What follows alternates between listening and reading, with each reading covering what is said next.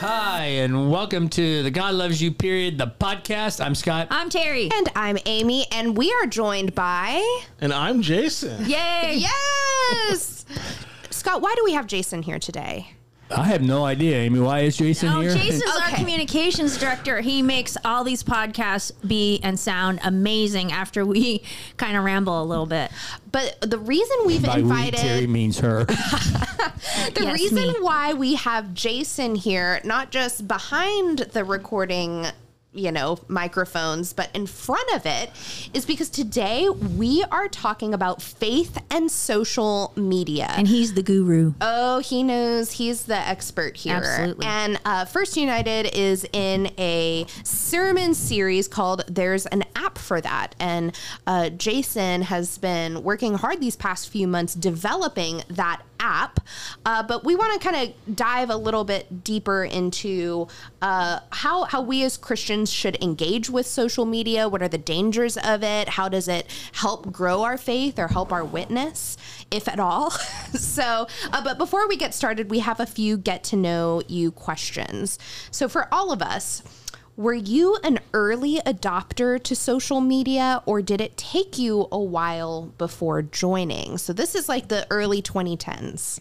I actually went on Facebook in 2007 or 8. Whoa. I was going to say, 2008, I thought. I guess that's a good point. Maybe earlier than I don't know when Facebook came out, but when Facebook was only for college students, when it first kind of started, there was a group of team members from the Warren Willis camp that I was heavily involved in as a leadership position that had created a negative group already back early in the days. And I was told about it, so I went on social media so I could kind of track what that group was doing. Ooh. Yeah, I definitely thought I was not an early adopter, but I know I was living in Germany, and I had friends who were on this new Facebook thing, and so I took a look at it, and I was like, wow, that's pretty cool. How about you, Jason? So I am such an early adopter that I was on social media before Facebook. MySpace. Even before MySpace. I had a MySpace account. I forgot about MySpace. MySpace was before all that. Wow. So I had a live journal. I have not even heard of that. Yeah, see, this is going back to like 2003, 2004. Oh, wow. Then, of course, a MySpace, a Facebook, an Instagram. I have probably been on every single social media at some point or another that exists in America. So, yes, I'm an What's your early adopter. favorite one, Jason? You tweet? None of them. None of them. All right. So my mom didn't allow me to get MySpace. Man, them Cuban moms, they are Cuban tough. moms Until are what age, Amy? strict. Never. I was never allowed to have Your a mom MySpace. still doesn't know you're on social media. Until Justin Timberlake bought MySpace. He did? Oh, you didn't know that? Oh my gosh, no. Well, MySpace just didn't become as popular once Facebook Came on. But I got a Facebook my sophomore year of high school because she didn't know what it was. And so for about 2 years, I was and that was the good old days before the parents and the grandparents got on Facebook. And if I go back and see what I posted in like 2009, 2008, I'm just horrified of the embarrassing things. Not because it was inappropriate, just because it was silly. So, but I had a Tumblr. I had Tumblr. I had a Tumblr in high school, Instagram in college. Twitter's not my favorite. I used to love Twitter. X now. Yeah, Twitter. That's gone downhill. When Twitter got nasty at some point, but I kind of like Twitter. Mm-hmm. LinkedIn has even turned into being Facebook-ish. I despise LinkedIn. Of all the social media channels out there, that's my least favorite. Oh, wow. Well, there's a lot of them. So looks like we all were kind of early on the boat. Well, since we're talking about iPhones, our theme of the week or months or whatever we're doing this podcast is social media, the good, the bad, and the ugly, or the dark side and the good side, or whatever you want to call it. But we're going to let our youngest member of the team, Miss Social Media herself, oh, yes, Amy, take the lead and guide us on this, because Terry and I are ancient dinosaurs. Well, I like social media. I grew up, with... I do feel grateful that I did not grow up as a child with social media or a middle schooler. I think that would have been really intimidating. But I did have social media when it was a bit different. There wasn't as much pressure to be an influencer or to have your life be picture perfect. I mean, the stuff I posted in high school was so dumb. But I want to start off talking a little bit about the dangers of social media. What are, this podcast we're talking about this from a Christian lens. So what can be some of the downfalls of social media? I'm astounded all the time by the people who feel free to post whatever they think and feel. There's like no filter at all or no common decency. Like, I have a friend, she is a nationally known quilter, and people get on her website and just blast her sometimes that they think she's doing things wrong or stupid, and it's really none of their business. Right. And I'm just astounded at that. People feel free by the anonymity to just, or even if they have their name on there. Well, I think it's twofold on that for me. I think some of the downfalls. One, I can say whatever I want to. I would never say that to you in person, but because there's this perceived wall between us, I can say whatever on that. And to be honest, I've probably been guilty of that. Although most of the time, I have a tendency to say what I'm going to think anyhow. I also think sometimes, are you that stupid you posted that? Meaning not that it was mean or nasty. Maybe some people are going to say it was stupid. It was mean or nasty for me to say that was stupid. I don't need to see some of your trivial life stuff that you felt like was so important to post out. Oh, well, and she's posting things having to do with her business. Or right. Yeah, a lot of people now social media is such an integral marketing tool and portion. So as we were preparing for this, though, and ties into this, the dangers of it. Ties in right what Sarah said. I was thinking, we probably should bring scripture into a Christian podcast. I know that's difficult for y'all. So I've opened up my Bible app. Oh, he's such a good Christian. And it said, I would love to think about when we start thinking about social media. What if you put this on your computer or your phone?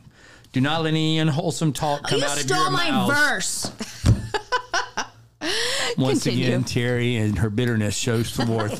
Do not let any unwholesome talk come out of your mouth, but only that which is helpful for building others up according to their needs, that it may benefit those who listen. So Ephesians 4:29, you're correct, Terry. The problem is what we're posting on social media. Is it building others up, kind of thing? I did some research, Amy. That was what I did. Please do. So these are all from what I will consider reputable sources, meaning newspapers such as the New York Times, the USA Today, and some other mental health things.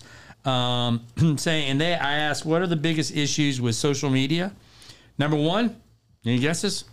Number one issue, addiction. People are... Nope. That's on there. Addiction's on there. Number one issue, comparison. That's number 4. Addiction's number 5. Oh, wow. Number 1. Cyberbullying? Yeah. Okay, go ahead. Go ahead, no. I was going to say, I need a little primer on, I understand that, and I guess maybe I understand that people get really worried about, upset when people blast them, right? And that's part of that's the other flip side to the thing I can't stand about social media, is that essentially so many people give their heart and soul over to these strangers. So you give your own personal power and listen to a whole bunch of people who you don't even know tell you that you're worthless, and then you believe them. Well, I think you're coming from the confidence of a woman who has lived some life.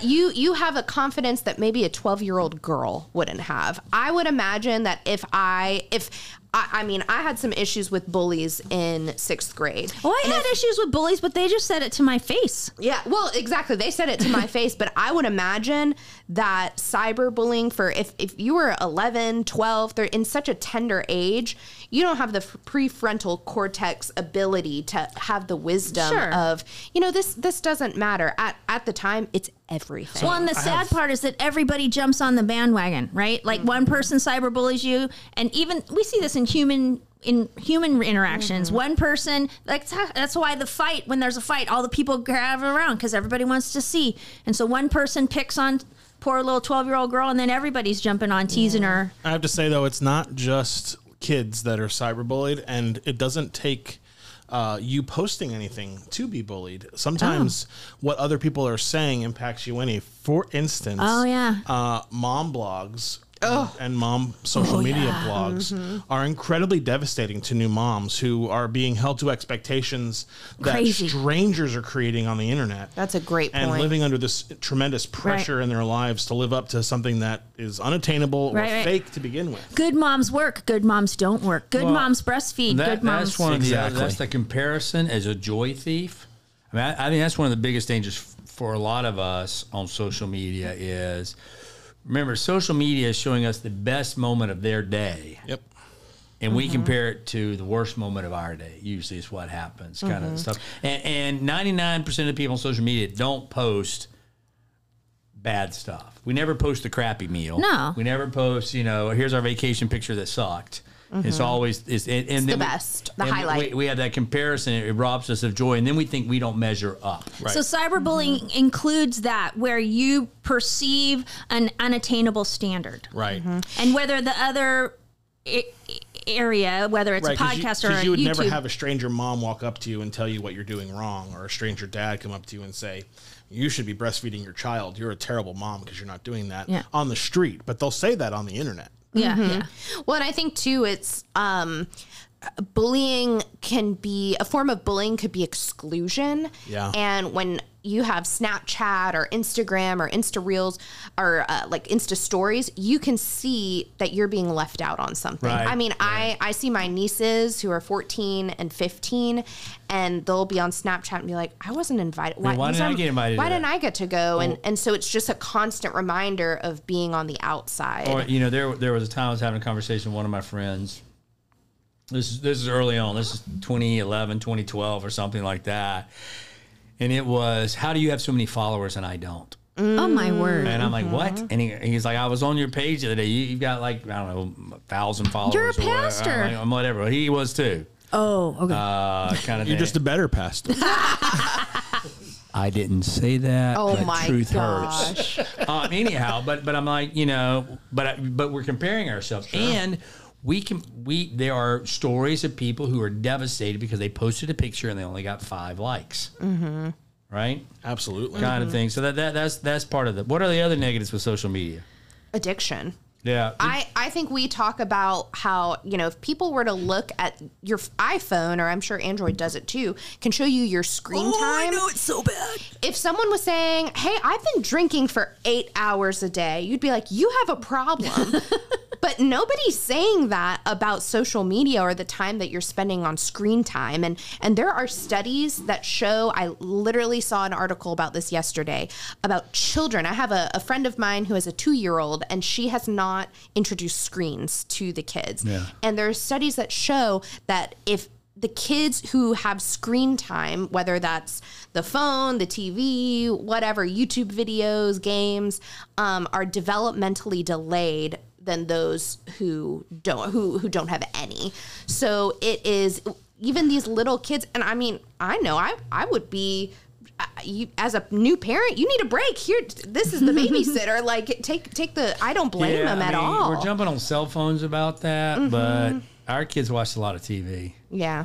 Yeah, it's a similar similar issue on that. VCR. Although I do think it's interesting. There are the studies that are not studies, reports that Steve Jobs and Bill Gates and that crew did not let their kids have cell phones, or smartphones, which kind of tells you something a little bit about. Oh it. yeah, so there's a great Netflix documentary, The Social Dilemma. That's phenomenal. Social Dilemma. Yeah, highly recommend it. And a lot of the creators of those apps, the creator of Pinterest doesn't let their kids go on Pinterest. And on that screen time stuff, it's not just screen time, it's just the amount of time you waste. I mean, you think about the productivity in the day, no offense to the church staff, but what would happen if I said you couldn't be on social media during the day? Because I see what time you post. So it's part of my job to be on social media. It's part of your to post on the church site, right? But we start posting our lunch pic, So statistically, humans look at their phones an average of 1,300 times per day. Whoa. Oh my gosh. So 1,300 times. Do you look at anything else 1,300 times a day? I mean, that's a lot. Mm-hmm. It's a big distraction and a 1,300 times a day. Yeah, I came up with this. I found this. This is from Forbes, so another reputable article from May of 2023. Over 60% of the world are on social media. It's 4.9 billion people are on social media, and they average 4.9 billion average about 2 hours and 30 minutes a day, just on social media.